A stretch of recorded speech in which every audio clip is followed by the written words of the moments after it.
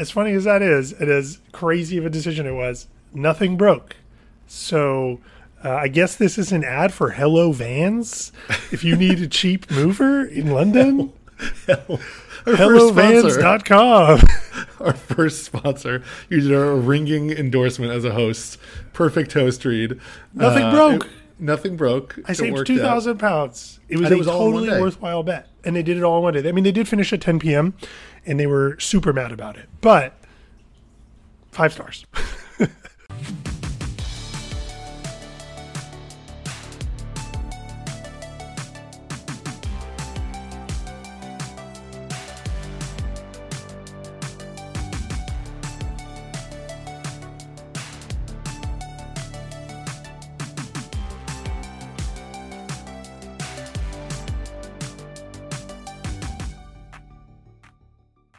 Hello, and welcome to the, I want to say 20th episode of Partial Recall. I think 20th also. I'm Daniel. I'm one of the hosts. I'm here with my friend Yishai, the 20th of the hosts? No, the other hosts. Imagine Yishai, why don't you tell people what this why don't you tell people what this podcast is about? Imagine you were such a terrible co-host that every one of your co-hosts quit after one episode. And I'm the 20th co-host you had. No, you're a wonderful co-host. And we are now 20 episodes strong. It's kind of crazy we've done 20 of these. I know. I think in both directions. I feel like we've been doing this for so long that 20 actually seems not as many as I would have imagined for the amount of time we've put into this. But also 20 is a big number. Anyway, for people who are listening for the first time, wondering, like, oh, they've done a lot of these, it must be good. Let's dispel you of the notion that it must be good. Yishai, tell people what it's about. This podcast is about movies that we've seen as kids. This is the 20th movie we've seen as kids that we only sort of remember. And so in the first half of the episode, we try to recreate the plot from memory, and then we watch the movie, and then we reconvene to discuss what we got right, what we got wrong, and if the movie held up. And as these are movies from our childhood, and now we have our own children, we're trying to decide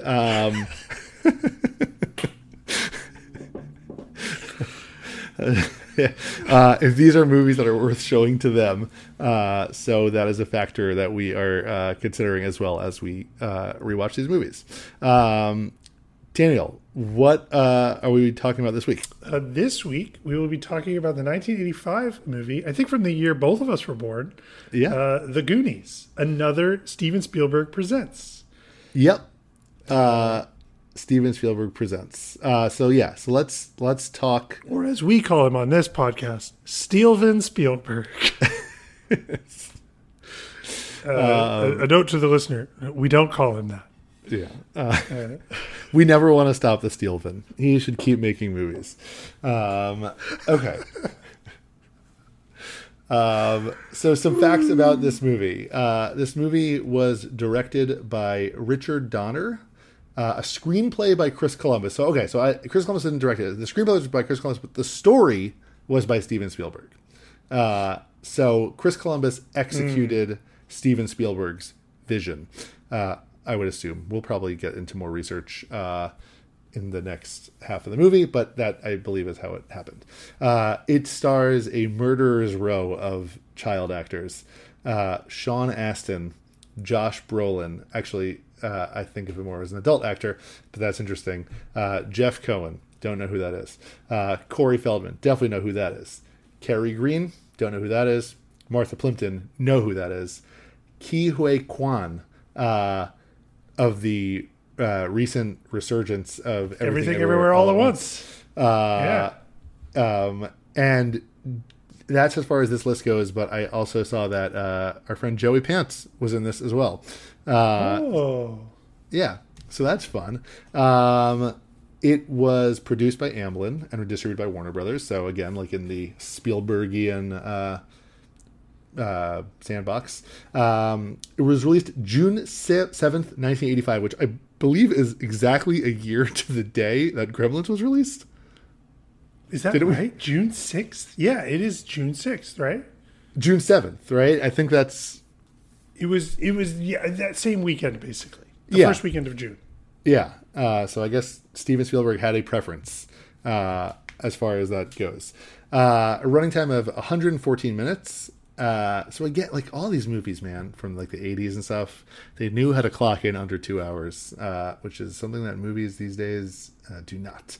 It had a budget of 19 million and a box office, I assume again global, of 125 million. So I don't know, like I'm trying to think, not like undeniable huge success, but pretty successful, right? The Goonies is one that feels to me like it is ripe for like a Lego sequel kind of deal. Yeah. They would maybe call it the Toonies with the number 2, yeah. Too Fast, Too Goonie, etc. But the problem is you couldn't remake this movie because none of the cultural dynamics of this movie make any sense today. In the sense that these kids just play on their own, on their bikes, wherever they want to be. And everyone's okay with that. Yeah. Well, that's a good... If you remade this movie today, all of the parents would go to jail. Right. Before the movie starts, they'd just be like, oh, you let your kid go on a bike ride with his friends to some Popeye Jones's house? No, I mean... we will have to talk about the fact that the monster from Goonies looks exactly like Popeye Jones, former NBA player. That's my one main memory of this movie. Oh, interesting. Yeah. I confuse that monster with the Toxic Avenger. Yeah, well, I confused that monster with, and I apologize, Popeye Jones. This is very mean. If Popeye Jones, I know you're a big Total Recall head, but you're also a big monster from Goonies head. I'm really sorry, but it's true. Yes, I remember that. Okay, well, so I guess, what do you remember about seeing Goonies for the first time? Obviously, you did not see it the year it came out. Correct. I don't really remember. It's another one of these where I don't really remember seeing it for the first time. But this is another movie that I've just always seen. And like, it's a movie I've always, it's in my head is like, I've seen that. Do you know what I mean? Like, I have no memory of seeing it. Yeah. But I could always say that I have seen it. Yeah. I just got your picture of Popeye Jones. Did you Google Popeye Jones Goonies monster? No. Like, I literally... He looks especially Goonies-ish in this photo. Popeye Jones. That's really funny.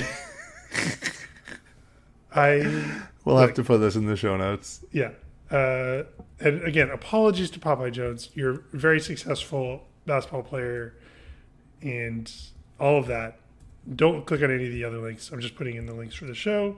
Yep. But yeah. That's very funny. Okay, so I think I'm the same. Like, I don't have any strong recollection, although... I loved this movie because I always wanted to go on an adventure. Like, I wanted to stumble into, like, a mine filled with gold or, like, a corrupt plot by real estate developers or, like, meet my own monster. Like, this was so magical of a movie. Yeah. Well, did you have anywhere, to your point, in your neighborhood where you would just like wander on your own with friends that like felt like it had this kind of potential? Right up until you said the word friends. No. A running theme on the show. I just don't have any friends. I mean, who wouldn't want to play your Star Wars? How old do you think the kids are in this movie, from your recollection? Between 9 and 11 years old. Okay, when I was 11 years old, I used to bike with my friends to the grocery store, and we would buy scratch-off lottery tickets. So you were like a juvenile delinquent. Yeah, that's how we got our sense of adventure, was scratching lucky sevens. And then when we would win so you didn't have $20, we would give it to one of our moms to be like, can you please bring this to the grocery store and get us our $20? You were just like scratching off your lottery tickets and just like throw them on the floor and light your cigarette and be like, lost again. Yeah, no, we didn't have cigarettes. We had those gum, that were wrapped in paper and they had the flour and you could like blow it out and it looked like little smoke. Isn't that weird that they marketed chewing gum to kids as like, smoking is really cool, but you can't do it yet. So here's I think we've talked about this as a millennial. I think smoking looks so cool. It does. Like I just can't get past like how cool it was, and it was marketed. No, it doesn't look cool when you do that. For the listener, Yishai is pantomiming smoking with a pen in his mouth. It doesn't look cool, but man, smoking seems so cool. But okay, no, I wasn't smoking, but we used to do that. We would bike. So yeah, we would bike around town. But like bike to stores. Okay, so when I was a kid, we would bike to the woods behind my house where there were like burnt out cars and like ravines that like, you know, and caves and like rusty, dangerous stuff. And like, that was like, there was a real thrill to that. Like we were like, oh, someone can like come out of like one of these places and like kill us, or like we could fall into one of these body. Yeah. Stand by me style. Yeah. And so we like really like would like traipse around these. We'd talk again, like talking about like a bygone era. Like we're like, we're going to the woods, and we like take our bikes and like go to the woods, and like our parents are like, all right, be back before dark. And so we like go and like truly like, in hindsight, like creepy stuff. So like I did have a little bit of that in my childhood. So like I think that I mean, we would play in the woods too. We didn't have woods that wild. Yeah. Quite. Yeah, I actually now. What's the craziest thing you guys ever found? That's a good question. I just remember distinctly like this. I think it was like a VW bug that was like all burnt out and rusty, and like we used to like explore that, but I don't think we found anything like particularly, except for probably just like broken glass and needles and stuff that we probably shouldn't have been near. Scratched off lottery tickets that me and my friends threw there. Yes. Exactly. But like it does like sequitur. But yeah, go ahead. No. You got it. I have a total non sequitur because you said VW bug. It made me think of Transformers for some reason. Okay. And this is like totally unrelated to the podcast, but I was just thinking about in the new Transformers, the Beast Wars, Optimus Prime. Like there's like a gorilla version of Optimus Prime, and he's called Optimus Primal. And I was like, does that mean if you made a Jewish version of the Transformers, he would be called Optimus Strimal? And then I was like, is that anything? Anyway, it's not anything. Optimus Strimal is like when you go to the Strimal store and you're like, what do you have? And they're like, show you the Strimal. They're like, no, I want the special. And you're like, oh, you want Optimus Strimal. Right, I want the Mahadran. Yeah, I take you to the back room, open a box, and there's like a really fancy Strimal. Sorry, I just have to make the opening of every podcast the Jewiest possible thing that I can. So I respect it. I respect it. Sorry. Okay, so yeah, I mean, VW bug. How did VW debug? Oh, like okay. It just made me think of a Transformer because I think one of them. I think in the first Transformers movie, Bumblebee is a VW at first, right, and then he transforms into like a Corvette. Yeah. Oh, cool. Like, why would you want to be a lame? Whatever. Anyway, Goonies. Like, this why would you be a lame VW bug when you could be a furry hat for a mensch to wear?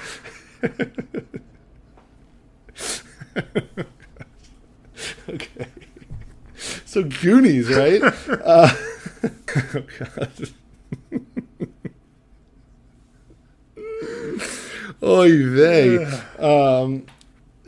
But yeah, I mean, like Goonies, like really, there's something about these like '80s Spielberg movies, and I'm probably the first person to say this, that really like captured the childhood type imagination. Where like, you know, he's gone on to like make a ton of great movies, but like these like '80s movies like were so like, and again, you think about like you know, Stranger Things and all these like shows that are now like mining that same thing, but like this is what they're like tapping into. It's the template in that way.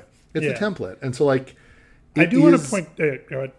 No, I feel like there's inherent nostalgia and like adventure, like a feeling of like fun and adventure in just like thinking about this movie in general and just like movies of this ilk. Yeah, I do want to point out for the listener, either the new listener or just remind the old listener that in our Hook episode, you questioned whether Steven Spielberg had ever made a good kids movie. Well, he directed. Okay, so but we were looking at his You were directing like, this guy doesn't credits. direct movies for kids. And I'm like, E.T. And you're like, that's not for kids. And I'm like, Josh, you're like, that's definitely not for kids. Yeah, okay, but like we didn't factor in Steven Spielberg Presents. There's a whole, now we're on a whole streak of these things. It's true. It's true. Okay, so what do you remember about this Steven Spielberg presentation? So what's funny, and this is again partially why I wanted to do this. I don't remember a ton. I remember. Okay, here's what I remember about the movie, and again, like I feel like I'm on a streak of like really not remembering movies very well, which is I find fun. It is about a group of kids. There is some kind of like mansion or like decrepit like house that they hang out in, and some construction company or like some like mobbed up company wants to like tear it down to like build like a power plant or something. Like I think it's maybe the Scapelli brothers. I think it's a name like that. Yep. Like to the point where I'm like, is this connected? Yeah, and so like the kids don't want that to happen. Somehow, like they like go there to like say goodbye or like stop it, like try to find a way to stop it or whatever, and like they find a treasure map and end up in these like underground caves where like there's a lot of booby traps that they have to like evade, and then they meet this Popeye Jones monster down there. There is like a pivotal scene in which the kids are in imminent danger and the monster saves them, I believe. Correct. So they think that he's a monster, but really he just looks... God, it's so mean. He just looks like Popeye Jones. He's not actually a monster. Right. It's too mean. He just looks like a monster. He's actually very nice. He doesn't look exactly like Popeye Jones, I hope. And he saves them. That's right. His name is, do you remember? No, because I keep thinking of Chunk. So Chunk is one of the kids. His name is Sloth. Yeah. Oh, yes. Yeah. Is he... I hope it doesn't turn out that he's just like a disabled person. I honestly don't remember. I really hope that's not the case. I think he is some kind of like sewer man. What is a sewer man? You said that like it's a thing that everyone would know. Like, no, but like one of those sewer people, like a person who like was like a baby who was like abandoned and like fended for himself down. You know exactly what you're thinking of. You're thinking of the Penguin from the Batman Returns. Yeah, where they'd be standing to beat him when he was a baby. He was born with flippers, and so his parents put him in this threw him in a sewer. He was raised by penguins in the sewer. Yeah, exactly. So I think his sloth is like that. He was raised by sloths in the sewers. So I guess the danger that Sloth saves them from is like these Scapelli types who are like, enough with your shenanigans. I don't know. Or maybe there's like, I don't remember who booby trapped the caves and why. Maybe it was Sloth again. And yeah, I don't know. Like, I don't remember much more than that, except that like the kids are like adorable and they're very precocious. And they have bikes. And yeah, I mean, that's really basically what I remember. I don't remember pretty much anything other than what you just said. I am going to guess that at least one of the kids' parents is divorced. Okay. Just because Spielberg is involved. Well, let's try to do some questions again, even though one of us usually is the one asking the questions because they remember the plot really well. So let's see how this goes. Do you think one of the kids dies? No. Okay. Do you think that... Who's Josh Brolin play in the movie? He's older than all the other kids. In real life? I'm not sure he is. He is. You looked it up? Here, Josh I think Brolin, he's one of the kids. Age, he is 55. How old is Corey Feldman? Corey Feldman, age 51. He's slightly older. I think he's just one of the kids. Sean Astin's 52. Okay. Yeah. I was thinking maybe he's one of the older brothers. Like It's possible. Less in the movie. But It maybe could be. not. So it's a treasure map they find, right? Yes, I think they find a. Okay, I just looked. I just tried to look up Kei Kwan's age, and he gave me his age when he played Short Round, and so he was 12. And I'm like, he's not 12. I just saw it in the movie. He's 51. So okay, Josh Brolin's just a little older than everyone. Okay, I would so venture that he's map. one of the kids. I think they find. Yeah, I think it is a treasure map, but it's like an abandoned mine. Right. But what do you I think they remember- find a treasure? Yes, they find a treasure for sure. Like gold, like money. But do you think that how does that help them stop whatever the real estate developers are trying to do? Well, maybe they get to purchase the property. Interesting. As opposed to like they turn it into like a designated site. They're like, there are dinosaur bones here. You can't build whatever you were going to build, Mr. Scapelli. Right. Your garbage disposal company. Maybe.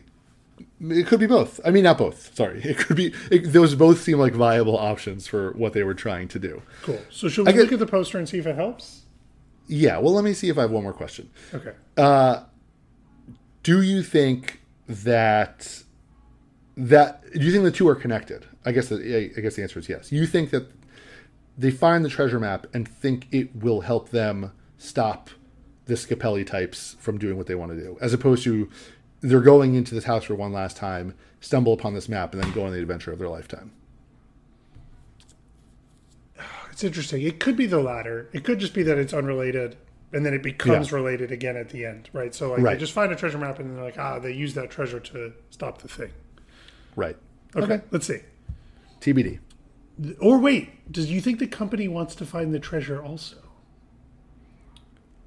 Oh, like that's why they want the house? Yes, and also why are they called the Goonies?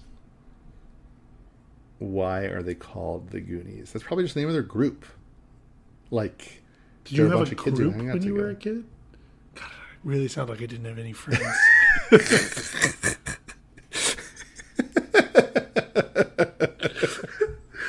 Did you have a group of other humans who hung out with you? Did you have a name for your group? No, but okay. That's it's not like. Oh my god! I just roasted myself. I like this podcast. We thought it was going to be one thing, and it just turns out to be you trying to understand childhood friendships, and if they were really like as real as the movies depicted them. Were they like just in the movies? Okay. Let's see. So the poster. Let's look at the poster. So in the poster we see awesome poster. A slightly older looking Josh Brolin. Yep. Hanging off of stalactites or stalagmites, the one that come from the ceiling. And a bunch of the kids are holding on to his legs. There's a girl, Kehu Kwan, and then the other Chunk, Sean Astin, Corey Feldman. Yeah. Okay. Yeah. Then I can't see the last kid. All the kids are sort of hanging off each other's legs over like a treasure map background. Yeah. It says they call themselves the Goonies. The secret caves, the old lighthouse, the lost map, the treacherous traps, the hidden treasure, and sloth. Join the adventure. Steven Spielberg presents The Goonies, a Richard Donner film. Also, one of these stalactites is breaking off as Josh Brolin's holding it. So he's now holding on with only one hand. So danger is imminent here. Yeah, this is an amazing poster. And it's really like hand-drawn. It looks so cool. It's really good. A question about Kathleen Kennedy. Yep. What is her deal with, like, Steven Spielberg? Like, is she his, like, forever producer? She is just, like, a super producer because she also produced... the Star Wars stuff, right? And Indiana Jones and, like, E.T. Well, that's what I'm saying. I know, like... So her first she's, like, film as a producer was E.T. Right. And then from then on, she hitched her cart to Spielberg. Not to say she doesn't have any talents of her own. But, like, she's been, like, Spielberg's producing partner for like his career, essentially. Her list of produced movies is so long. So producer and executive producer. Let's look at her. She executive produced Gremlins, E.T., Indiana Jones Temple of Doom, The Color Purple, The Money Pit, Empire of the Sun, Always, Arachnophobia, Hook, Jurassic Park, Alive, Milk Money, The Indian in the Cupboard, Congo, The Bridges of Madison County, Twister, A Map of the World, Snow Falling on Cedars, The Sixth Sense she produced. I'm skipping some movies. She does Curious all Case of Benjamin the Button, Disney Star Wars movies, right? Star Wars The Force Awakens, Rogue One A Star Wars Story, Star Wars The Last Jedi, Solo A Star Wars Story, Star Wars Rise of Skywalker, and Indiana Jones and the Dial of Destiny. She also executive produced a bunch of movies. Like I would venture she's pretty wealthy. Yep. Yeah. Okay, so that's the poster. Great poster. I like in the eye of Goonies, there is a skeleton. Pretty badass. Skull? What'd I say, skeleton? Yeah, it's a skull. Not a whole skeleton. That's what happens when you have friends. You don't learn the word for skull. Nerd. Yeah, great poster. I don't think it's bringing anything else back. We knew there was a treasure map. We knew there was adventure. I knew that Josh Brolin was older than the other kids. You did. I was going to say, it's not bringing it back, but it certainly has that vibe for me. Yep. Okay. Let's see. Let's look at the box. Ooh, another awesome hand drawing on the front, but different, very different. Yep, and so there we see it's a pirate treasure. So we see like the kids are all standing in like a bunch. They look scared about something. There appears to be a mobster, maybe. Oh, I thought it looks like Christopher Columbus. not the writer, the real original. Yeah, he looks like a mobster, but he's wearing like a beret and like a pearl necklace, it looks like, and he's holding a gun. This is a little bit of a low-res box, so I apologize. Yeah. I couldn't find a better one. VHS collector let me down. And then we have a skull wearing a pirate hat on top of a pile of treasure, and it's all sort of cast in orange. It's like an orange glow for the whole thing. So that's the front of the box. A real side of the box executive says decision. The Goonies and has that same picture. Every box and then is on orange. the back of the box. The back of the box says the running time is 109 minutes. Oh. Which is an interesting discrepancy. Okay, so when four This looks boys like, again, the UK box. Maybe the UK cut is different. I couldn't find anything different. No, it's fine. It's just the PG and the triangle looks like it. Okay, I digress. Go ahead.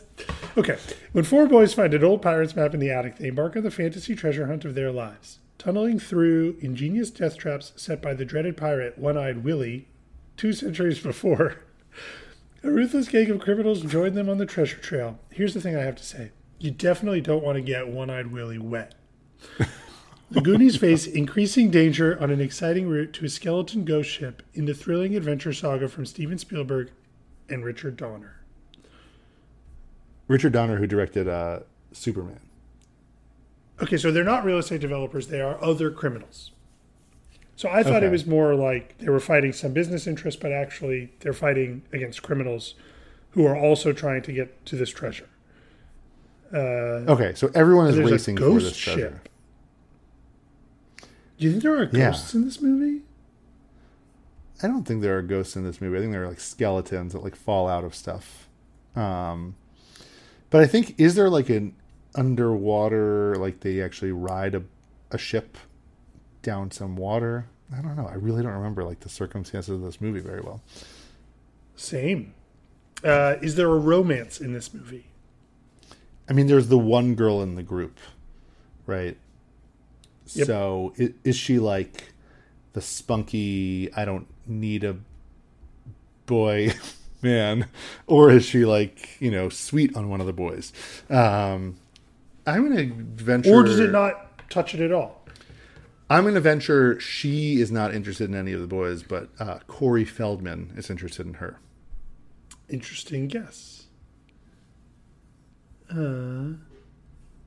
Anything else that you're getting? No, there's nothing else. And then on the back of the box, there are a couple of pictures. But they're really hard to see because the quality is low, and they don't really give us any information. Yeah. But Josh Brolin is like a foot taller than everyone else. Yeah. That we can sort of tell. It's interesting. I looked it up. Josh Brolin obviously comes from acting legacy. This was his first movie, and then he didn't really do acting again for like 10 years after that, which I thought was interesting. He's like, you know what? I'm just going to wait to be an adult actor and not be a child actor, which I respect. I guess it should be addressed somewhat, hopefully briefly. Corey Feldman seems to have had a terrible life when it comes to being a child actor and the stuff that happened to him. Really? Oh, that's sad. Did you not know that? No. That's like his whole persona now is like, I was like dealt with inappropriately. I'll say this as sensitively as possible. But like bad people did bad things to me when I was a kid. And Corey Haim also, which is why Corey Haim killed himself. So yeah, it's very sad. Very such troubling. a bummer.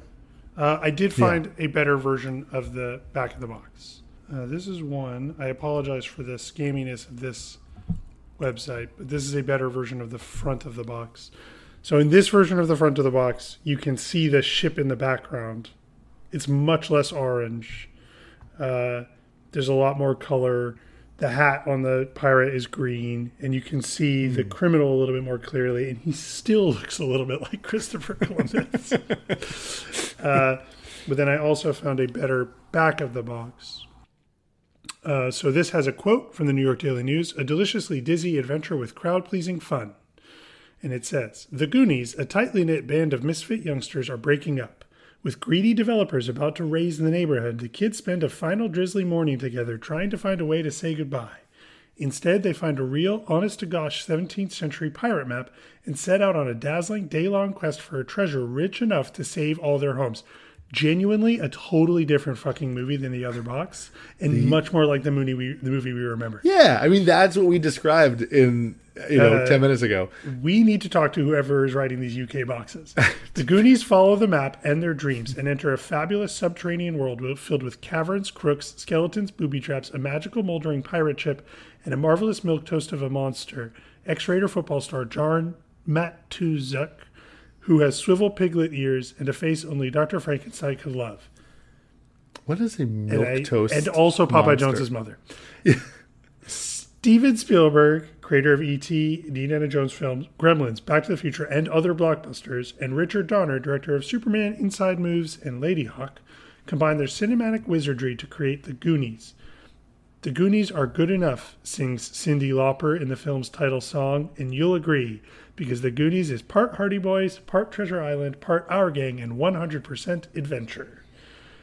That's a much better back of the box, and it actually describes the movie we saw. Yeah. So this is so bizarre. The UK, I don't think that people in the UK like understand American films. They're like a bunch of capitalist criminals, and like really, I bet you the pirate's name isn't even One-Eyed Willie. Oh, something like One-Eyed Willie in it.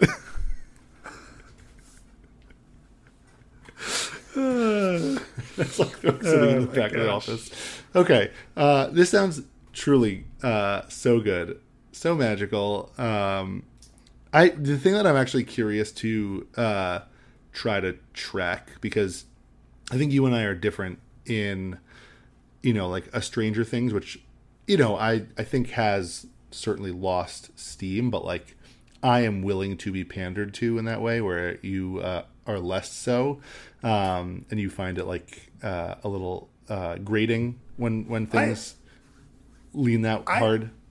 I really enjoyed the first season of Stranger Things. Yeah. Okay. And I watched the second season, and I was like, this isn't doing it for me. I'm much more quick to drop shows than you. Oh, yeah. But I'm just saying, I guess, meaning I would really be really curious to track diving into more of the source material and then thinking back on, like, a Super 8, a Stranger Things, like these movies that, like, are trying to channel these new pieces of entertainment are trying to channel this like very specific 80s thing.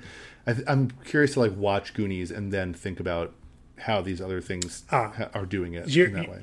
you're basically saying, like, I like these movies when I see them, and part of the reason I like them is that they have the, like, shared glory from these movies that I love from my childhood. Yeah. And if I watch them back to back, will it diminish the new one? Correct. Or will it boost the new one? It's interesting. It's an interesting question. I don't know the answer. I feel my gut is that Super 8 is the best of the new versions of that. I really like that movie. Yeah, so did I. But like it's trying to do that kind of thing, right? Yeah, I don't know. Right. Well, I mentioned in the Jurassic Park episode that I watched Jurassic Park either right before or right after seeing Jurassic World, and that did not do Jurassic World any favors. Right. Yeah. It definitely impacts that. So it's an interesting question. I mean, I'm obviously not going to rewatch all of Stranger Things. No, after but watching just the Goonies. I haven't, like, I think whenever the new season comes out, I will at least have the Goonies fresher in my mind. Then. True. Yeah. Speaking of fresh in our mind, should we watch the trailer? Yes, I just skipped the ad, so I am ready whenever you are. Okay, here we go. Ready? 3, 2, 1. Trailer. Steven Spielberg presents The Goonies, a Richard Donner film. Meet Mikey. I gotta go fast. Brand. Andy. Shame. Come on, Brad. Slip of the tongue. That's disgusting. No, I can't even look. Mouse. I gotcha. Now get out from behind her. You're ruining the painting. You're ruining my job. Stephanie. Data. Booty banger. Ow. Guys, isn't that neat? And Chunk. They call themselves The Goonies. They've stumbled onto a legend, but they're not alone. Chunk, I hope that was your stomach. No. Discover what they uncover. And he's rubies and emeralds and diamonds. The Lost Map. Oh, there's the start of the tunnel. The Secret Caves. Hey, Mikey, you can hear me. Run! Run! They're coming after you. The treacherous traps. Hello, Sheriff. I'm at the Lighthouse Lounge, and I want to report a murder. Just like that last prank about all those little creatures that multiply when you throw water on them. Take the oath. They're here. Somebody's coming. Join the adventure as Steven Spielberg presents The Goonies, a Richard Donner film. Okay. I was just talking about Stranger Things. I mean, the whole, like, 4 kids and Steve Harrington dynamic is, like, lifted completely from this, right? Josh Brolin is Steve Harrington, and he's, like, the older kid who hangs out with these younger, nerds. So, like, I asked if it would, like, ultimately color my feelings of Stranger Things, but, like, even after watching that trailer, I'm like, oh, like, this is, like, too much of a ripoff in that way. So that was interesting. It is exactly the same. Yeah, good call on the Josh Brolin being older thing. But he looks like a decade older than them. Yeah. I think he's 4 years older and 3 years older than some of them. Like, they're just small and he's huge. Puberty, baby. He looks bigger than me. He looks like he could kick both our asses. Yes. Also, the Gremlins call out was great. Yeah, the Gremlin joke was very funny when he says, "What is this? Just like that prank about those monsters that multiply when you get them wet." Yeah, it looks awesome. It looks so good. It's going to be great. What do you think you're going to give this movie? 10. Yeah. What did I say I was going to give Gremlins? I think I said I was going to give Gremlins an 8. I think I'm going to give a 10. I think I'm going to give this an 8 also. A very good movie. Jurassic Park is really messing up the scale for me. I have to forget about Jurassic Park. You know what? Fuck it. I'm going to give this movie a 9. Okay. That's my prediction. I was going to say 9, but, like, I think it's just the scale. Right. Jurassic Park and this are very different, but, like, I just think, like, this might be of those 80s movies. It has the potential to be, like, the best one. Yeah. I'm super excited. Are you going to watch with your kids? So my daughter's in sleepaway camp. I think she would really like this. By the time we have to record part 2, she might be back, so I might either save it for her or watch it again. We'll see. My 8-year-old, potentially. I'll see. I'll show him the trailer and see if he wants to watch it. Probably the time we watch this, probably 5-year-old. His birthday's in 11 days. So, yeah, we'll see. I think, obviously, I know the answer for you because your daughter is still 3. Yep, a little bit too young. But, no, I'm super excited to watch this. Well, here's a question, and then we'll maybe it's a part 2 question, but I'm thinking about it now. What do you think happened is the wrong word, but let's just, for the sake of this question, what do you think happened to Steven Spielberg where the 80s were all about childhood, right? And then he shifted into the 90s and it's Jurassic Park and Schindler's List, and then the 2000s and 2010s are War Horse and Saving Private Ryan, that type of Bridge of Spies. He's kind of grown up. I am very interested in a Steven Spielberg now going back and making a few of these movies. I actually, yeah, sorry. It's interesting. He doesn't, when he has gone back recently and tried to do the Steven Spielberg thing, it hasn't been super successful. So what's an example? What am I not thinking of? I think Ready Player One is sort of him trying to do the Steven Spielberg thing. Okay. But it's the Steven Spielberg thing in a modern era. Correct. And I think the BFG is an example of him trying to do the Spielberg thing. And Tintin is an example of him trying to do the Steven Spielberg thing. And the exception there is that I actually think Tintin is a good movie. I like Tintin. AI is Spielberg, right? Well, AI is his best movie. But so in my opinion. But I'm saying you could argue that that's... No, you could not argue that that's a kid's movie. Not a kid's movie, but No, that... Right. I mean, it's a Spielberg movie, and that Spielberg made it, and it's awesome. But it is not. It's not that sort of huge crowd pleaser like Jaws, Close Encounters, Indiana Jones, E.T. I mean, what a fucking run! Yeah. But your thing's not exactly correct, right? Because he directed The Color Purple in 1985. He directed 1941, which is a war movie, in 1979. Okay. He directed Empire of the Sun in 1987. So he always mixed it up, I guess. Yeah. Right. 1991, 1993 are Hook, Jurassic Park, Schindler's List. Right. Pretty different movies. And then the next movies are The Lost World and Amistad, and then Saving Private Ryan. That's the 90s. Yeah. Right? That's a pretty different set of movies. It is just more recently he's definitely gone into this older, more serious filmmaker era. Yeah.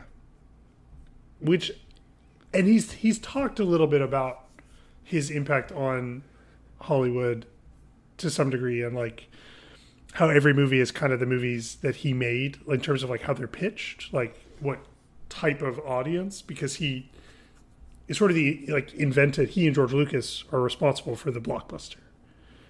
Yeah. Right. And there is this sort of regret sometimes you hear him speaking about, where it's well, the only person who can make the sort of drama, whatever, and have it be potentially successful is him. Not, he's one of the few people who could get a Fabelmans made even. Right. Yeah. At a big budget and at a big release. But yeah, I mean, his career is so interesting. And also, if you haven't seen The Fabelmans, you really should, because it's the best. Yeah, I'm gonna see it.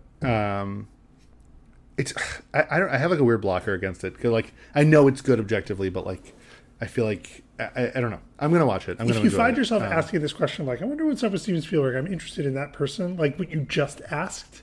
You should see The Fabelmans, because it is you will never see him the same way again. It is such an interesting movie about him, and it's it's not oh, Steven Spielberg is so great. That's not what it is. Right.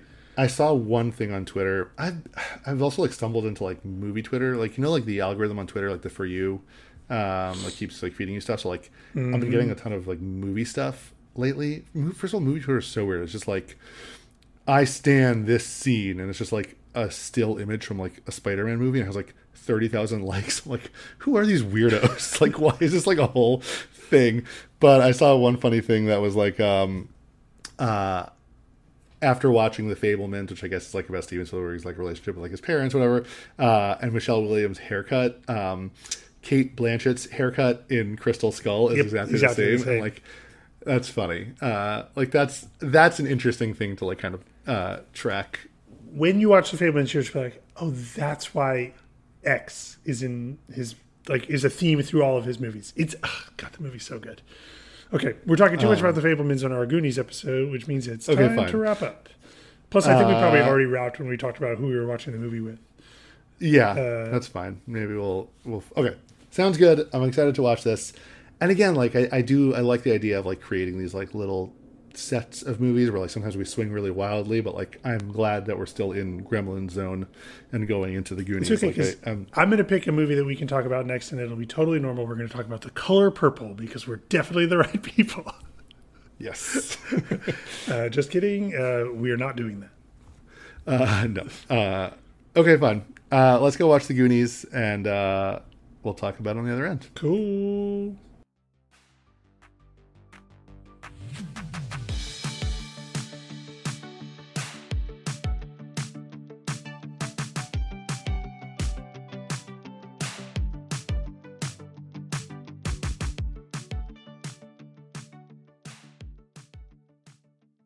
Yeah, well, call me Jennifer Egan because I'm ready for a visit from the Goon Squad.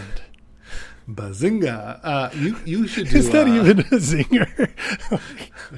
Obscure literary jokes. Also, you're an Arsenal fan, so. Oh yeah, this Gooners. Movie should be called Visit from the Gooners.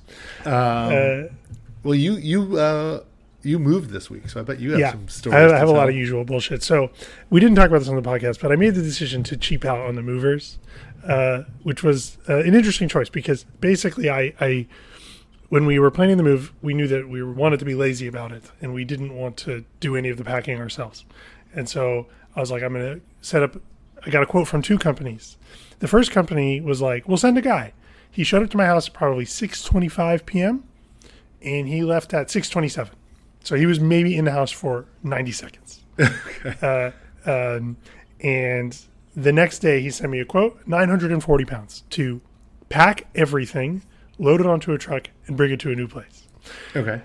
Then the next day I did like a video call with another moving company, and that was like 45 minutes to an hour. And he literally inventoried everything I had. And he sent me the inventory like 6 hours later, and it was like exactly matched the inventory I had when I moved to this country because I also have a copy of that inventory. Right. And he was like, it'll cost 3,000 pounds and it'll take 2 days.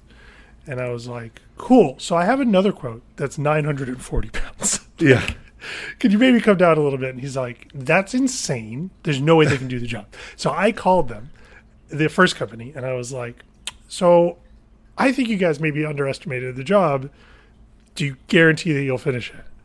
And they were like, no, like, we didn't underestimate the job. We guarantee, like, we'll finish it. I'm like, what happens if you don't finish it? No, we guarantee we'll finish it. And I'm like, okay, but if you don't finish it, what happens? Like, in a day, you're saying? Right, yeah, in a day. And they're like, well, okay, we'll come back the next day if we don't finish it. So they show up at 9 a.m. on the day of. And I'm like, great, I'm going to go with you guys. Like, sure. They show up at the day of with 3 people. The other guy was going to send 5 people for 2 days, right? They show up with 3 people, and like they start packing 9 a.m. It's going well. It's looking like they're making a lot of progress. Qualified movers as they're like packing your stuff up. Like they look like they know what they're doing. They look like they know what they're doing. The thing that's always impressive about movers is how fast they wrap dishes and how fast they make boxes. It's incredible. Yeah. And I know probably not what you want. It's like, look how fast they're wrapping my delicate dishes. But like, but they had those skills. You could see them like, yeah, you could see. And then at a certain point, they're all sort of like low-key arguing in Farsi. Now, here's the thing. I don't speak Farsi at all. But I can tell when it's like happy Farsi or angry Farsi. You know? And like, clearly, the one guy who came in underestimated the job. And the other 2 guys are super pissed. Because it's like 2 o'clock. The truck is basically full. None of the furniture is in the truck. Right. And so they're like, okay, we're going to have to make 2 trips. And then the thing about driving in London is like, it might be a 10-mile drive, but it's going to take you an hour. Right. So if they have to do that, it's 2 hours wasted. Right. Anyway, so they drive to the house, they come back, they get back to the house again at 6. They're loading up all the furniture. They get almost all of the furniture in the truck. They do a bunch of things that I'm not going to say on the podcast because my wife listens to this podcast and she doesn't want to know about some of the stuff they did to fit the furniture into the truck. Like breaking legs off of sofas to get them in. Not entirely inaccurate. The one thing I'll tell you, because I did tell her, is I have a Weber charcoal grill, like one of those big circular ones. Yeah. And what they first did is they had the cover on it. They didn't even try to take it apart. They just lifted it up, turned it sideways, and jammed it in. And of course, was there charcoal inside? Yes, of course. It opened, and all the ash just fell out onto your stuff. Yes. Oh my god! And it didn't even fit. So I'll segue super quickly that we went to a soccer game yesterday and we parked next to people tailgating. When we were leaving the stadium, there was like an opening, like you line up in rows and sometimes like the car in front of you is open, you can just cut through and go straight to like the next. So we did that and we didn't realize that people had left their grill. We just knocked their grill over and like I got out of the car and like put it all back together. Yeah. Okay. So they get all this stuff in, and then he just comes up to me and he's like, "The TV is not going to fit in the truck."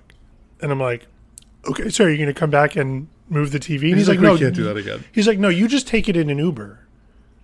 And I'm like, "Okay, not to brag, but I have a big TV. It's not going to fit in the Uber." Were you going to Uber anyway? Was he basically saying like you're going to Uber anyway? Like just take it with you? I don't know what he thought. Maybe he thought I was going to Uber. I was going to take the train because it would have been faster. But anyway, so he's like, "Just put it in an Uber." And I'm like, 1, it's too big. 2, I can't carry it.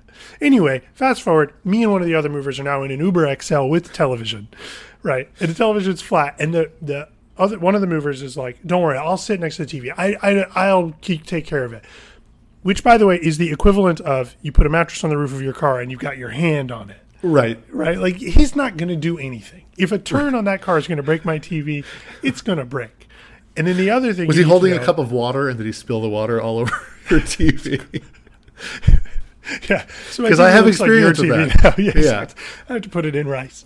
So anyway, so he's holding the TV. And the other thing about London is every London neighborhood is just like speed bumps everywhere. Right? Yeah. So we're just constantly going over speed bumps in this car. Right? And like the guy's like, I got it. But as funny as that is, and as crazy of a decision it was, nothing broke.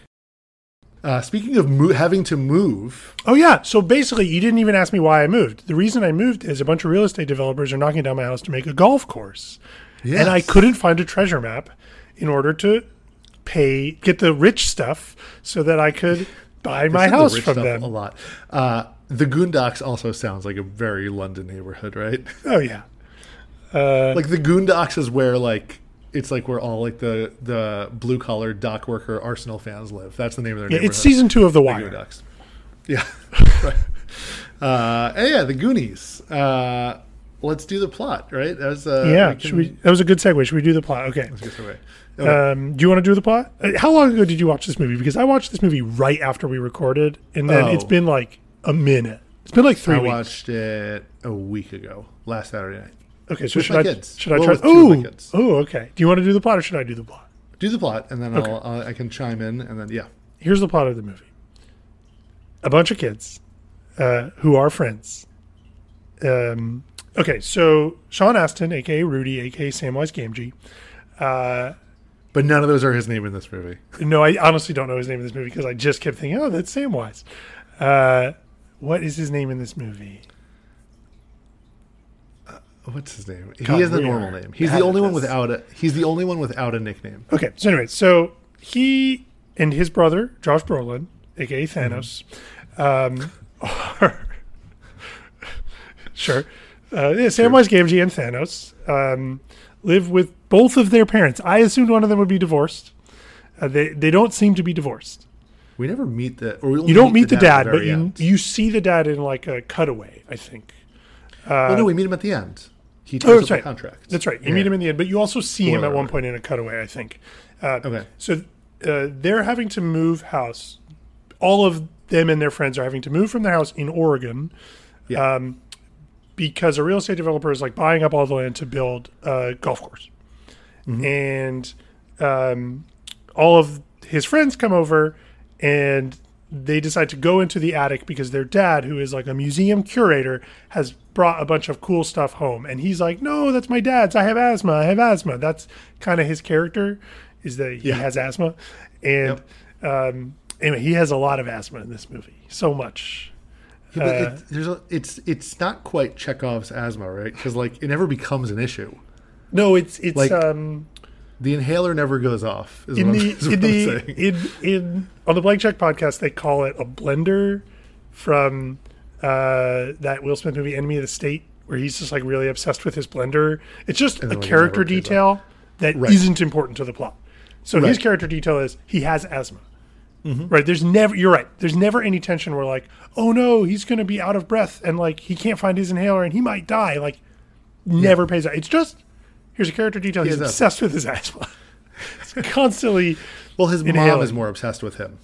With like his mom doesn't want him to go outside on like a summer day because it will trigger his asthma. Right. Okay. To his credit, he at least does. So they're sort of home alone, and they hire a Hispanic woman to pack up their house because they have to move. And Mouth translates everything to her in Spanish, but he like makes it sound like it's all sexual torture devices. So funny. Very funny. And then then they go up to the attic and they find this map. And they're like, oh, this is this legendary treasure from One-Eyed Willie. It's buried in this area. Like, we should try to find it. If we find this treasure, maybe we can buy the houses and prevent them from having to sell to this real estate developer. And so they go out in search of the treasure. Now, the thing I skipped is the actual opening of this movie is there's a prisoner who pretends to hang himself. And he's like found by a prison guard, and he has like a note. The prison guard opens it, and he's like, "Ha, you dummy," or something. He's like, "You really thought I would kill us?" And then he like punches the prison guard and runs out of the cell. And his mom and brother are waiting for him. And here's the first funny note I made: the person on the box that we thought was Christopher Columbus was the mom. Who does look like Christopher Columbus. She does. But she's wearing like a beret. And I have the same note. So then, anyway, the Goonies go on this adventure. I don't want to slow you down too much, but just there is great humor in the early going of the movie. Some of it, I guess, hasn't aged well, like the fat phobic stuff for like Chunk. The truffle shuffle. But like the truffle But like when he decides he like wants the map, but doesn't want to break his dad's thing, he gives Chunk the frame. He's like, Chunk, can you hold this for me? And then he counts down and then he drops it and it breaks so we get the map out. Like there's good like stuff like that. And then, like the mouth stuff with the the way he talks, like it's funny. It's charming. When we get to the like our reactions to the movie or our like ratings of the movie, there's a really interesting comparison there with Super 8 that I want to make. Okay. But yeah, the dynamics between the kids is incredible. Like they're super fun to be with. They're very funny throughout. But this is actually a very quick plot to recap, right? Because the next thing they do is Josh Brolin is like, you can't go on this adventure. Mom told me to keep you here. You can't leave. And then they tie him up and they stab the tires of his bike.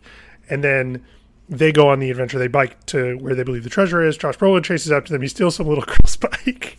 And he's riding this little girl bike, which is a really funny visual. And as he's riding this little girl bike, he gets passed by like his like rival basically, and the girl he has a crush on. Son.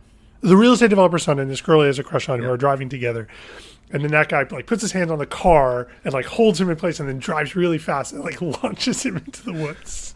Yeah. Okay. So great stuff. Anyway, he's fine.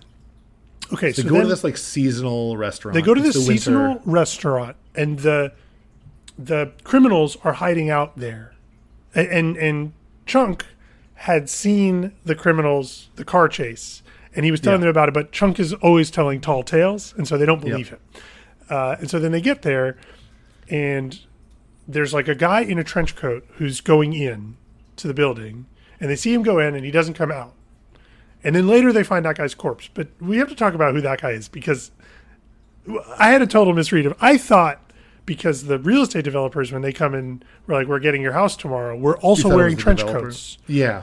Well, it's raining. So I thought that was the real estate developer who got killed. And then when they show me the end of the movie, I'm like, "Wait, who got killed?" Problem solved. Yeah. Who is that guy? Who got killed? By the way, I Googled it. The answer is some like FBI agents. It's a non-character. Yeah. So anyway. As my research will show, were multiple plot lines that ended up getting cut from this movie. Yep. Okay. So then they go into this restaurant, and they're like have a conversation with the criminals who don't immediately want to do anything to them. Well, they're following like the map and this doubloon, and so like, they feel like they're on the right track, and that the treasure is in this restaurant. So even though they first explore the restaurant, and then the criminals come back. Right. So Chunk is like, these guys. This seems like a bad idea, but Rudy is so. God, we should really know his name. Is so insistent on getting this treasure because he's like, if we get the rich stuff, which I don't know why they keep calling it the rich stuff, like it's cute one or two times, it's all they call it. Yeah. He's like, if we get the rich stuff, we can save our house. So like, he doesn't want to leave, and Chunk's like, no, this is dangerous. Yeah. So then the criminals show up. They're really mean to them. So here's what I would say about the rest of the movie. They go on an adventure to find a pirate treasure, and also Sloth is there. That's kind of the rest of the plot. Yeah, they go on this adventure. There's a lot of... It's like Indiana Jones. There's like it's a lot of business. There's booby traps. Yeah. The girl gets involved as well that Josh Brolin has a crush on. At one point, Rudy... She kisses Rudy because it's dark. And then he has to do his asthma inhaler. That's the closest the inhaler comes to paying off. Right. And... There's like going on. I mean, Rudy... God. And so the Chunk... Google his name. Chunk... meets Sloth. Right. So sorry. Oh, so criminals Chunk, tie Chunk up. No, so what happens is... Because all the other kids get underneath. Yes, they find the fireplace and they leave Chunk in the freezer. They find the body. It falls out. They're like, the criminals are coming back. They obviously killed someone. We should get away. They put the body back in the freezer, and Chunk gets locked in the freezer with the body, which is played for jokes, but it's probably an incredibly dramatic thing to happen. Yep. So basically, they all are in the grate. They move the fireplace. They all climb it and find this cave. But then they hear the bad guys coming. So they're like, Chunk, climb out the window, get the cops. We're going to hide down here. But then Chunk gets caught by the criminals again. He's on the road. He's like, the Fratellis, they escaped. And then it's the Fratellis, and they take him. And he tells it a bunch of really... By the way, Fratelli, very close to Scapelli. Yes. Also, Fratelli, they're called the Fratelli brothers. Fratelli in Italian means brothers. The brothers. So there's a really funny scene where they threaten to put Chunk's hand in a blender if he doesn't to tell them what he knows, and he starts confessing like a bunch of hilarious things, including that he went to a movie theater, sat in the balcony, took like pea soup or something and made a bunch of vomiting noise and spilled it on everyone below him. Steven Spielberg did that in real life. That is a real thing he did. Oh, that's so funny. Yeah. It's basically that scene in Game of Thrones where Tyrion confesses at his trial to like all the times he masturbated. Yeah, it's very funny. Yeah, so the Fratellis basically go after the kids, not because they know about the treasure, right? Just because they want to no, because the kids know about the dead body. Yeah, exactly. So the kids are witnesses. After the kids. But then they find out that there's also a treasure. Yeah, there's a bunch of booby traps. There's not even that many booby traps. There's a few booby traps. Right. There's a world famous explorer who there was an article in the father's attic about like he went looking for the treasure and never came back. Right, he died on the booby trap. Yep, they find his body. They're like, if this guy died, and then they keep. They're like, if this guy died, we'll never find the treasure. And then like they find the treasure. Find it, Data like falls down a pit and then shoots his catchy teeth. Catches himself right before he gets impaled. There's more than one. There's more than one. Yeah, the piano they have to play. There's a few traps. There's a few traps. It's fun. Yeah. Okay. So they go through the tunnel. They ultimately find One-Eyed Willie's treasure, and then and it's a galleon. It's like a huge ship. Yeah. Yeah. They find the treasure. The Fratellis find them. Yeah. Sorry, you continue. There's they make like a huge explosion. They like blow something up, right? At the end, but first they find them, and then and then Sloth shows up. So Sloth shows up. Sorry, so Chunk, after the Fratellis get the truth out of him about where everyone is, they lock him up with Sloth. Yeah, and then Chunk shares a baby Ruth with Sloth, and they become besties. Yep. And then when the Fratellis capture them corner them on the ship, Sloth shows up with Chunk, and Sloth goes, "Hey, you guys." And he opens his shirt, and he's wearing the Superman shirt. again, not established in the movie, but probably because Richard Donner directed Superman. I think Going so, yeah. into And the they movie, play you know that there's a Superman connection. right. They Right. play the Superman theme when he opens his shirt. Right. It's extremely meta, though, because it is not in the text of the movie that Superman is important to any of these characters. Right. Okay. That's fair. But it's interesting. It's like an interesting metatextual thing. That Yeah. going in, you obviously know the director also directed Superman. Right. Okay, so Sloth saves them. And then the Fratellis get arrested, and as everyone's like out on the beach, the Spanish galleon like just is going out to shore with all the treasure on it. Sloth saves them after the Fratellis like walk them out with guns and make them give up all of the rich stuff they found. Oh, that's they, right. They walk the plank. They have to jump in the water, so they're already in the water. And then Sloth comes, beats up the Fratellis, but then the kids are, it's only like a temporary stay of execution or whatever. Like the Fratellis are still there with guns and stuff, so the kids have to run away. And then they like blow up the wall with dynamite accidentally. They think it's a candle. And then, but the point is, they go on this huge adventure, and like Sean Astin is trying to get the rich stuff to like save his family's house, and they're forced to leave without the money, Right. Which is like very disheartening to him. Then when they get rescued on the beach, they ultimately find he had one. He emptied his marble case. Right, and he had saved a bunch of jewels. Yeah, and Yeah.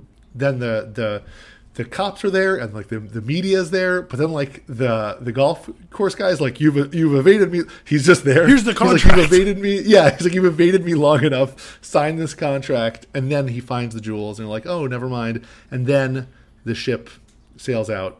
Yep. In the background, and the Fratellis get arrested. There was one other thing we have to touch on, which is that in the first half of this movie, we hoped that that Sloth was not the result of like, oh, he's developmentally disabled or anything like that. And they do reveal that he is like that because he was dropped as a baby. Dropped on his, yeah. But that gave him super strength and a Popeye Jones face, and that's not great.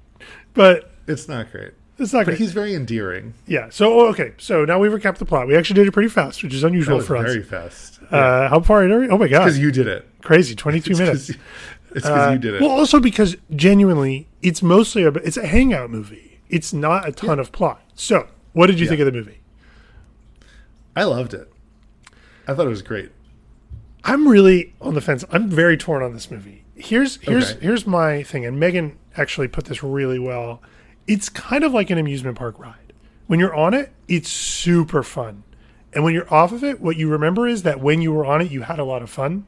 But you're not like, oh, this part was cool. Like, most of the movie doesn't really make any sense. Like, why is Sloth in the movie? Just like, why is he even in the movie? Right? this is Why something are I've been there thinking criminals and real estate developers? Right? Yeah. Like, it's not a very good movie. But the dynamic between the kids is so incredible, and the adventure is so engrossing. Like, you're just with it the whole time. That's what I mean. Like, it is really this roller coaster. When you're on it, you're just like, this is so fun. If we had recorded this episode right after I watched, I would have been like 9 out of 10. And the more I think about it critically, I'm like, I don't know that this movie's any better than a 7, but the experience of watching this movie is so good that I'm giving it an 8. Like, I'm sticking with an 8 on this one. Okay. I'm giving it a 9. I'm giving it a Really? 9. But here's something interesting. So while I was doing research on this movie, I came across this thing, which wasn't really research, but like I kind of read it and then I thought more about it. And so here's the thing. The I think beauty of this movie is like the entire movie is like through the lens of these kids. And so like it's a crazy mashup of genres because like that's like how when a kid like daydreams an adventure, that's what kind of comes of it, and the movie like brings that to life. So like there's a pirate treasure, but there's also like criminals like chasing them, and there's also like all of these things are like mashed together because like so the conception of this movie, Steven Spielberg went into Chris Columbus's dreams and was like, Goonies. Exactly. Yeah. So it's really weird because You need to earn your father's love by writing the Goonies. So Steven Spielberg came up with this movie while he was filming The Color Purple, which is pretty weird. But literally, That is. I haven't seen The Color Purple. it's not this. I was saying it's not like this. It seems different. Yeah. Like you said, this is a real mashup of genres. I don't think that genre is included even. No. But the only thing that he came up with was, what would a bunch of bored kids do on a rainy day? And then he sent that to Chris Columbus and was like, write a script about this.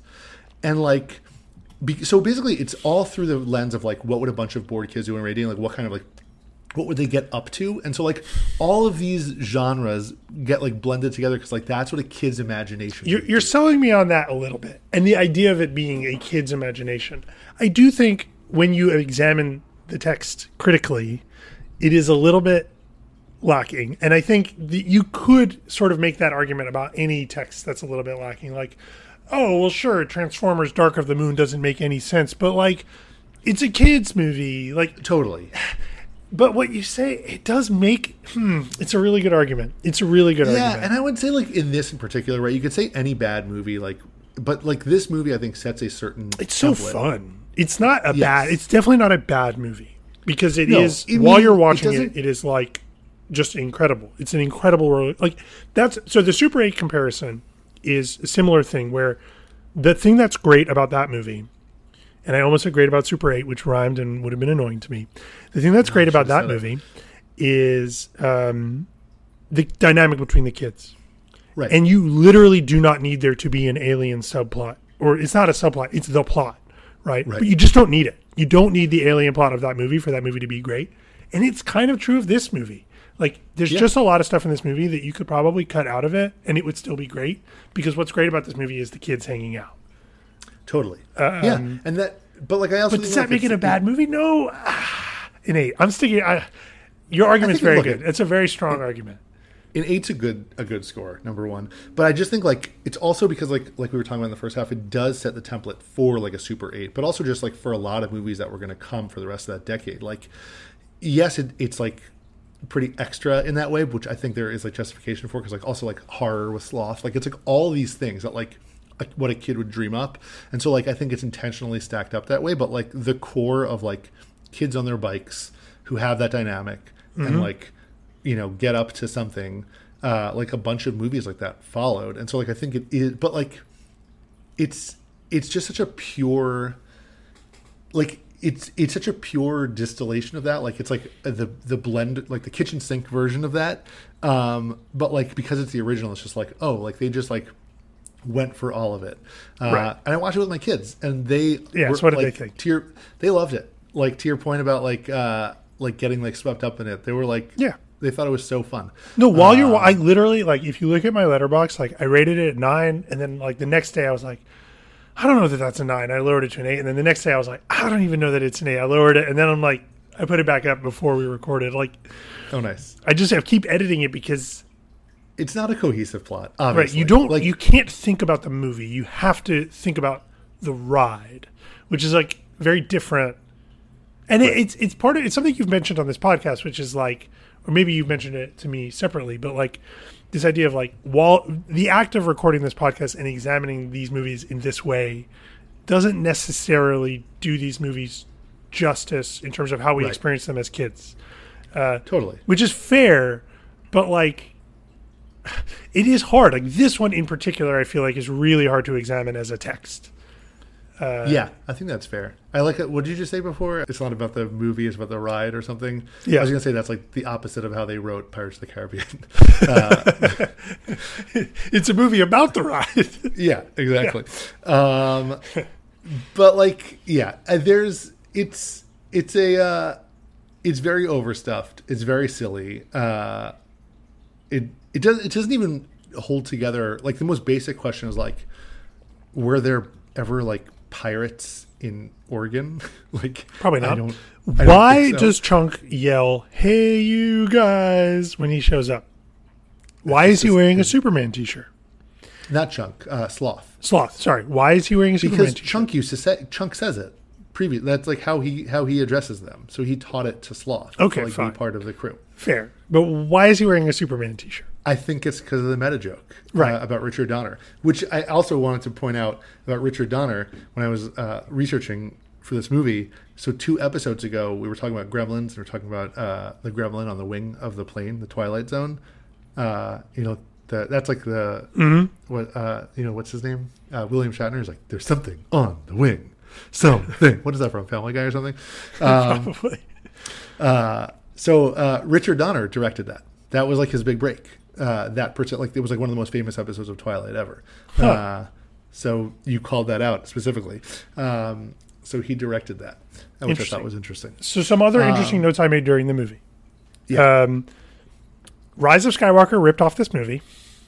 So remember, he has the coin, and he holds up the coin to the coastline, and then it lines up and shows him where the... Oh, that's how she finds Luke Skywalker. You might not remember in Rise of Skywalker, she has like the knife that has the Sith etchings on it. And she holds it up on the indoor, and it shows her where the Death Star crashed. Which, I mean, fuck that movie. But like, it literally rips off this movie. Like, whatever. There is a point of this movie where, Mikey is his name.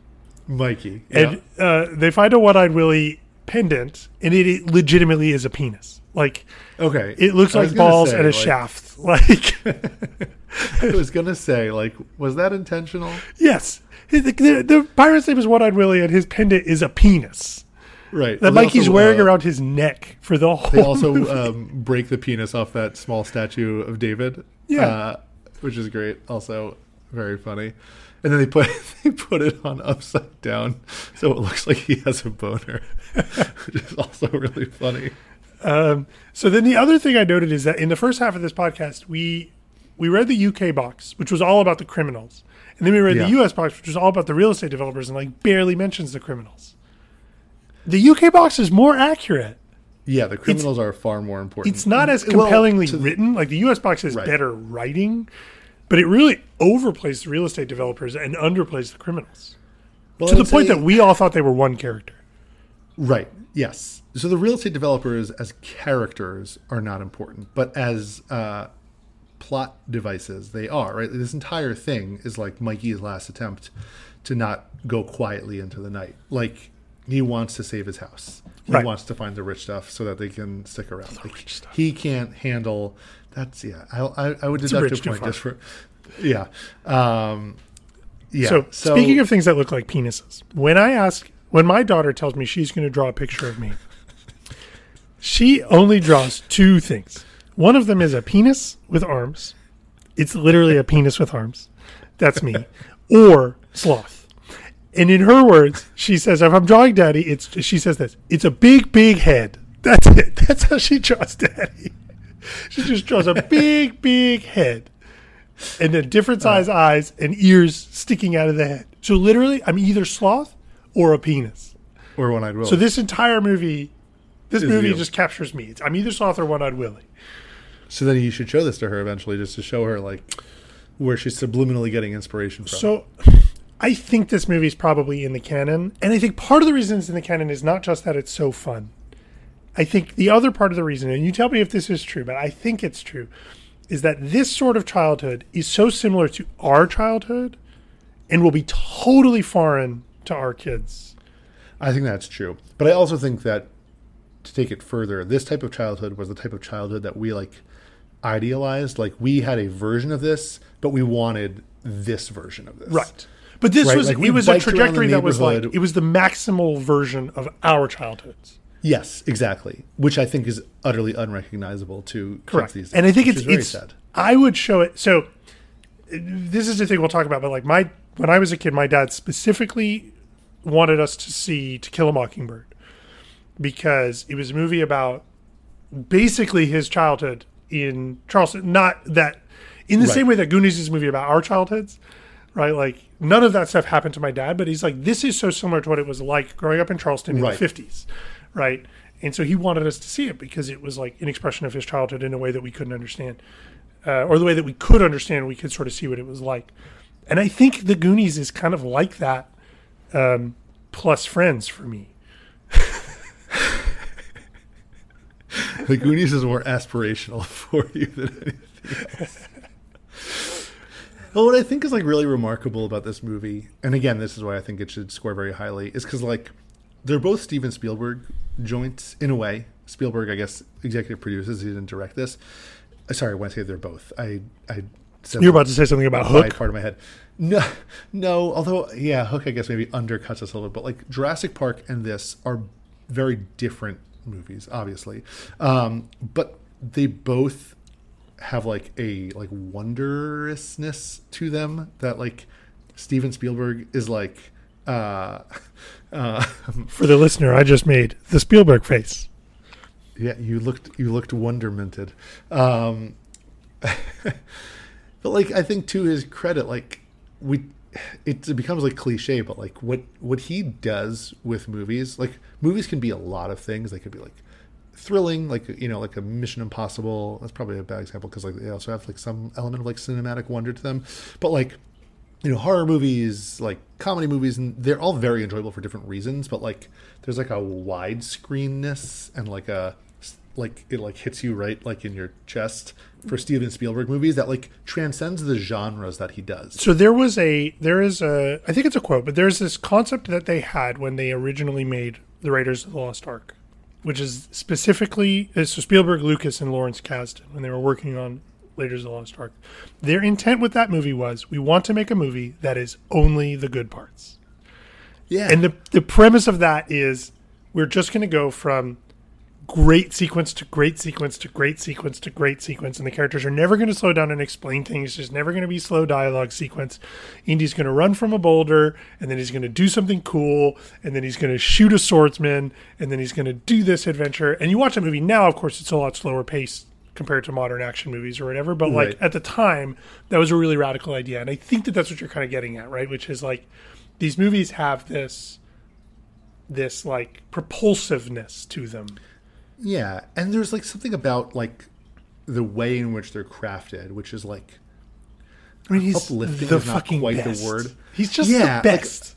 Like, uplifting is a weird way to put it, but like it just makes you feel good. Like everything that happens, you're like, oh, that's so fun and that's so good. And like in this movie, it's like the kids' dialogue and like this adventure they're going on. You're like, oh, like this is like what a movie should be. And like Jurassic Park is like these dinosaurs and this like that's what a movie. tension Jurassic Park is fear. what a movie should be. Yeah, for sure. And, that's but, like, the best movie. Spielberg, like he's just really good at this, which is why Hook was such a baffling. No, it's such a bummer. Hook is such a bummer. Yeah, it had certain elements of this. You should, and this is going to be like my podcast, my fortnightly plug. Just watch The Fabelmans already. It's so I will. good. It's fine. I'm happy to watch it. The Fabelmans is like my new social network. Like you tried to get me to watch The Social Network for like 3 years. That's true. So now it's me trying to it. get you to watch The Fabelmans. Yeah, because The Social Network is great. I was an idiot for not watching it sooner. Yeah. Yeah. Okay, that's fair. Okay. All right. Some quick hits about this movie. Yeah. Nothing too deep. So obviously Spielberg and Chris Columbus, as we talked about on the last podcast, they worked on Gremlins together. So first of all, again, Spielberg was like off doing like the Color Purple, and he's like had this idea, and he's like, Chris just wrote the Gremlins with me, like. I'm going to send him this idea and have him flesh out the script. So that's what he did. And then in this movie, there are 2 references to the Gremlins. Number 1, when Chunk calls the cops, the cops are like, "Oh, this is like the time you tell us about the Gremlins." And then also in Mikey's room, there is a gizmo on like the toy shelf. I didn't notice that. That's cool. Yeah, that's fun. What else? So here. Richard Donner directed the movie. He did a good job, but like all of these kids were like basically first-time actors, or like very early on in their acting career, and the energy was like incredibly frenetic. These kids were like troublemakers. They were always like at a very high tilt because like they were like making a movie. They were like having so much fun, and like the energy of all these kids together was like out of control, and like it was very hard to wrangle them, and also like. So a few things about this. Number 1 is like very hard to wrangle them. Number 2, they were so self-consciously trying to act that they were like very canned in a lot of their dialogue, to the point where they wouldn't like let them rehearse. They would just like, and so like he was trying to like elicit like natural reactions out of them. So he never showed them the pirate ship, which was a full life-size scale pirate ship. Like that was real. Really? Yeah. Oh, He wow. built it. A huge pirate ship. And he didn't show it to the kids. So until that, they filmed that scene. So they like took them into the room, I guess like the whatever, like blindfolds or whatever. And they tried to get like their take of like their like wonderment of it. But the kids were so in shock by the scale of the ship. Half of them just cursed a ton. And half of them didn't say anything because they couldn't handle it. So they had to actually shoot it again. But he just wanted like some natural reaction, which I thought was really funny. But then at the end of the filming, he like couldn't take it. Like he couldn't be around the kids anymore because like they were just too much. So he went on vacation to Hawaii, and Steven Spielberg put all the kids on a plane to Hawaii and showed up at Richard Donner's house, and they're all just like, Richard, and they were all just like jumping on him and like annoying him, which is great. There's a whole documentary actually about like the making of this movie, and like that's a big scene. That's in it. really funny. Yeah, so that's good. So Chunk really wanted to be in this movie, obviously the actor, but he got chickenpox, so he didn't tell anyone. And he just like showed up to set with chickenpox. And in the truffle shuffle scene, if you look closely, You go to jail. If you look closely, you go to jail. His stomach, it's true. His stomach is covered in That's chickenpox. actually what that movie Sound of Freedom is about. It's about people looking closely at Chuck doing the truffle. Pausing the truffle shuffle. But if one were to pause truffle shuffle, you would see he has chickenpox on his stomach, and they had to like cover it up with makeup. God, that movie, The Sound of Freedom, so depressing. I mean, I actually don't even know if it's a good or a bad movie. It seems to me like it just means Hollywood should be making movies for all audiences. Like, Yeah, that's but like the a idea, like totally all these people reasonable are, like, takeaway. Yeah, except for like people are like, AMC is intentionally tanking this movie by turning off the air conditioner. No, they're just shitty at being a movie theater. Like, relax. Yeah. But that's even not that Sound of Freedom is depressing. That's just literally everything is depressing. Like, Yeah. everything is the worst. AMC's a fair. terrible movie theater, and because AMC's a terrible movie theater, people have terrible reactions to it, and everyone's just terrible. Yeah, that's true. Everyone is terrible. It's a We good should just be takeaway. more like the Goonies. I have one other bit of research. This is a callback to the first half of the episode. In between episodes, I spent a little bit of time thinking about what other Transformers would be if they were Jewish. And the only thing I could come up with, and maybe I'll do this every week, we'll see, maybe this will be a continuing bit or not, but what if Megatron was Jewish? He would be called Meshuggah-tron, because that guy's crazy.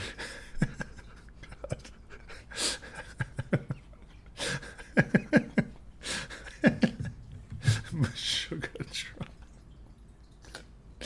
Please keep this up. I want to keep this up. All right. I don't know that I have that much. I mean, I had other research, but nothing is like. That's popping the up real until I remember it. Decepticon. Oh, one. Not Decepticon. Woo. One other piece of research is the map they made for the Goonies. For the like the map that they used, the treasure map. They like made it up and it wasn't dirty enough, so the costume designer in his hotel room, he used like coffee to blotch it up, and he still needed some more, so he cut himself and used his own blood to make it authentic. So that was fun. Speaking of new recurring bits, all right, that's all. I mean, there's probably other research, but that's fine. Are you going to do Film Twitter Corner? Is that what you're about to Yeah. do? Yep. Yes. Yep. This is completely unrelated to this podcast. I only have a few of them because I don't want to bog it down too much. What scene are people standing this week? Well, so here's just a few, and they're all related to X-Men. There's nothing to do with this. We should have saved this for the X-Men episode. Too late. But, okay, I'm going to quiz you. Okay, Okay. here's 3 tweets. Okay, the first tweet is from a guy named @TheSnyderKnight with a K.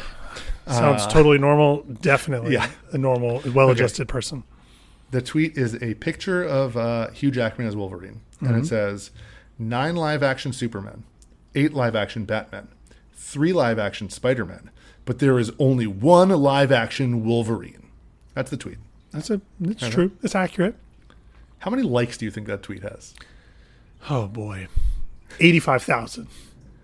118,000. Why? Who are these people? It's just like, I It's a pointed out a literally fact. nothing tweet. It's a fact. It is a complete nothing. But this is, I don't understand. I find it very baffling. Okay, here's another Wolverine tweet. there is 3 pictures of Wolverine. There's huge action in the new blue and white suit that people are... AKA Huge Act Man. Yep. And then 2 pictures of cartoon versions of the same suit. And it says, did anyone else call Wolverine X-Men as a kid, thinking it was his actual superhero name? 0 likes. Negative likes. I'm assuming negative likes. Negative 43. In actuality, 38.7 thousand likes. No, that's stupid. That's a stupid tweet, and people should feel stupid for liking it.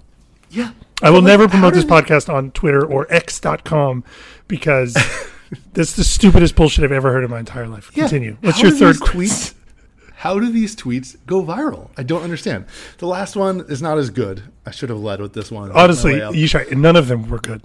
No, I know. They're good bits, but they're all terrible tweets. It is scrap the multiverse saga and give us Avengers versus X-Men. Another random statement. I mean, that one, like, I just don't care. Like, I don't care. I don't care. I have not seen Ant-Man 14.5 Into the Quantumania. Should know, we just make this podcast about Marvel? Should we just be like, I don't know, God, I can't even think of a nerdy Marvel thing. Who are these people? And again, this is an inclusive podcast. Is MODOK going to come back? I don't know. Like, come on. Yeah. Is that what this podcast should be? But so here's the thing. If you want to like speculate about the plot lines of these movies, sure. People just like stan random things and then like find in Twitter parlance like 100,000 mutuals. I don't get it. It's so weird. It's very strange. I'm going to keep bookmarking these tweets as I see them. I mean, the tweet that you didn't mention that was the best tweet that happened, I think, since we've been recording this entire podcast was that one guy who was like, there should never be sex scenes in movies. Haven't you experienced that awkward thing when a sex scene comes on and you're watching with other people?